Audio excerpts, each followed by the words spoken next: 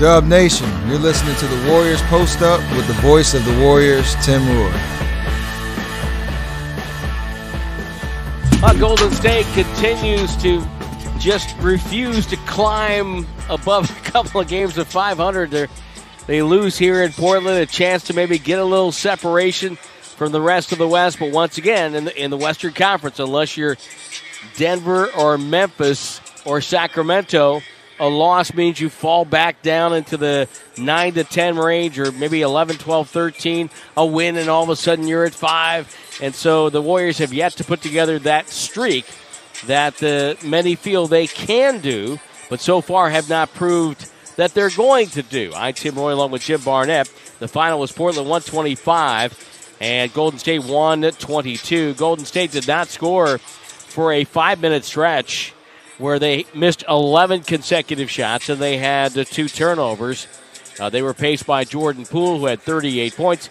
He's going to be our electrifying player of the game tonight. Brought to you by Toyota, class-leading MPG, and more hybrid models than any other brand. Toyota, let's go places. Took an Uber today in a Toyota Prius to get to my favorite bookstore, Powell's Bookstore today. So you took an Uber today? I did. How difficult was it to... Easy. Because you guys are flying back. I'm staying over. That's right. I've got to take an Uber back to the hotel. Oh. It's across the river, though. No, I'm not going to jump in. Well, no matter what you say. Well, the talking heads. Take me to the river, Jim. Take me to the numbers, Jim. Tell me about the numbers tonight. Well, you don't like the numbers usually. I do. No, I do. I want you to give me the numbers. Well, the first quarter starts out, the Warriors, well, let's look at the whole game. Okay. The Warriors stay in the game because they make 13 more threes than the Blazers do. Okay? I believe that's what it is. Right. Or maybe 12. Whatever. Some on my math there. 13. But the bottom line is they make 21 threes tonight, 43%. And they did not turn the ball over nearly as much, 10 less than the Blazers. But the Blazers went to the free throw line all the time because the Warriors failed to defend at the rim. The Blazers got 66 points in the paint. And they were fortunate tonight because this was really an off night from the field anyway for Damian Lillard. He was 8 of 21, 1 of 7 from 3. He ends up with 33 points because he was 16 for 16 from the line. And that's where they lost the game, is fouling, because they're letting people get inside the paint. 66 Blazers points in the paint. I think the Warriors have to understand their offense is terrific. Once again, they score 122, but they lose the game. You can't win all the time with your offense. And they're just not playing the kind of defense, the defense without fouling, I should say. Mm-hmm. Okay? They're trying to play defense, but they're not playing good, solid, fundamental defense, and they're just turning their heads, letting things happen too much. And I have to say, they were still in the game. They could have easily won this, but they couldn't score in the last 3 to 4 minutes of the fourth quarter. And they just went cold there, missed all those shots. It could have been a tie game. And by the way, there were, in the fourth quarter, in this whole game, there were lead changes, and there were 5 of them in the fourth quarter. That's how good this game was. The lead changes overall, 16 of them in the game, and there were 5 in the fourth quarter. So they were right there.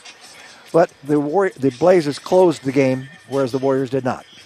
And Jim, it's you talk about the old boxing phrase, the styles make for fights, right? The Warriors, they get a total of 63 points from 3. Blazers get 24. Blazers get 31 points from the line. The Warriors get 9. Yeah. The Warriors give up 66 points in the paint to 42 for Golden State. 66 is almost 20. It's 19 points more than what the Blazers average per game, scoring points in the paint. And, so you factor all that in. You had a tight game. This game was right there for Golden State. If they make better decisions coming down the stretch, find a way to get to the free throw line, in that 5-minute stretch where they're not scoring, maybe they win this game. If they don't give up 2 layups to try to hit 3-point shots, maybe they have a chance to win this game. But, it's just the way this season has gone. They cannot sustain, success. They've got some poor fundamental habits defensively, Tim, and what it is, to me, they have to play defense when the ball is away from you. And there's everything. You move with every pass. and you stay in your area, you see what's going on. You're guarding more than just one man. You've got to help the helper. And it's all about geometry and angles and where the ball is and where is it likely to go and where do you move even before the ball comes into your area. You anticipate that. And sometimes the Warriors react too late, and then the offensive. These guys are good in this NBA today. Oh, yeah. And they're all quick and explosive. And so once they catch the ball in an area, you say, oh, I'm in trouble. Yes, you are in trouble. And they go up and score on you, and you end up fouling them, and you're playing at a disadvantage like that. Step late on a rotation. Yes, they've got to be more proactive defensively with their positioning, away from the ball particularly. The Warriors fall to 28-27 on the year. Portland right in the same neighborhood with them. They're 27-28.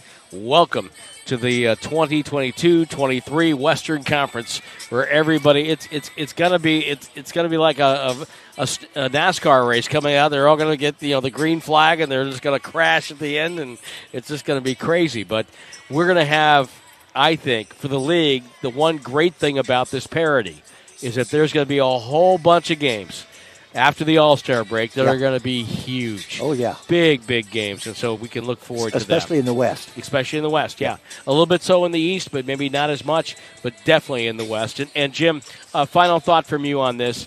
And we talked about this before way back on Press Table, but I know that you're staying over. You're not coming back with the team tonight to the Bay Area. Yeah. You're going to be a pallbearer for Bill Schonely, a legendary Portland announcer who, as you mentioned, was here from the beginning with the Trailblazer franchise. He had been doing the Seattle Pilots, who are now the Milwaukee Brewers in Major League Baseball. He did that for 1 year, came down here to take the job, and you're going to be the pallbearer in the funeral on Friday. And I know it's not a great task. You don't look forward to something like that, but I think it's great that you're doing that. Well, we're going to remember the life of Bill Schonely, who had an impactful life here in Portland the last 51 years in so many ways. Not only is he a great broadcaster, but just a great storyteller and a great man for the people. Everybody loved him, and he had a great outreach. And he always made a point to come by and say hi to us. Yes, always he did. Made a point. Absolutely. Come by and check in, see how we're doing, talk to us for a little bit before he would go on his way. JB, thank you so much. Good ball game tonight, and look forward to seeing you. I will see you in L.A. next week. Okay, Tim, and look forward to that. And I appreciate you very, very much for letting me come along on the ride here, because I really enjoy what I'm doing, to be involved, and you allow me to say anything, anytime, which is great. You're very giving. Just wait till you get the bill before you go on. No. But I'm going to tell you, I'm very honest about this. You don't need me. You know what's going on. You do color just as well. You know what's going on. But I appreciate being a partner with you. Thank you very much.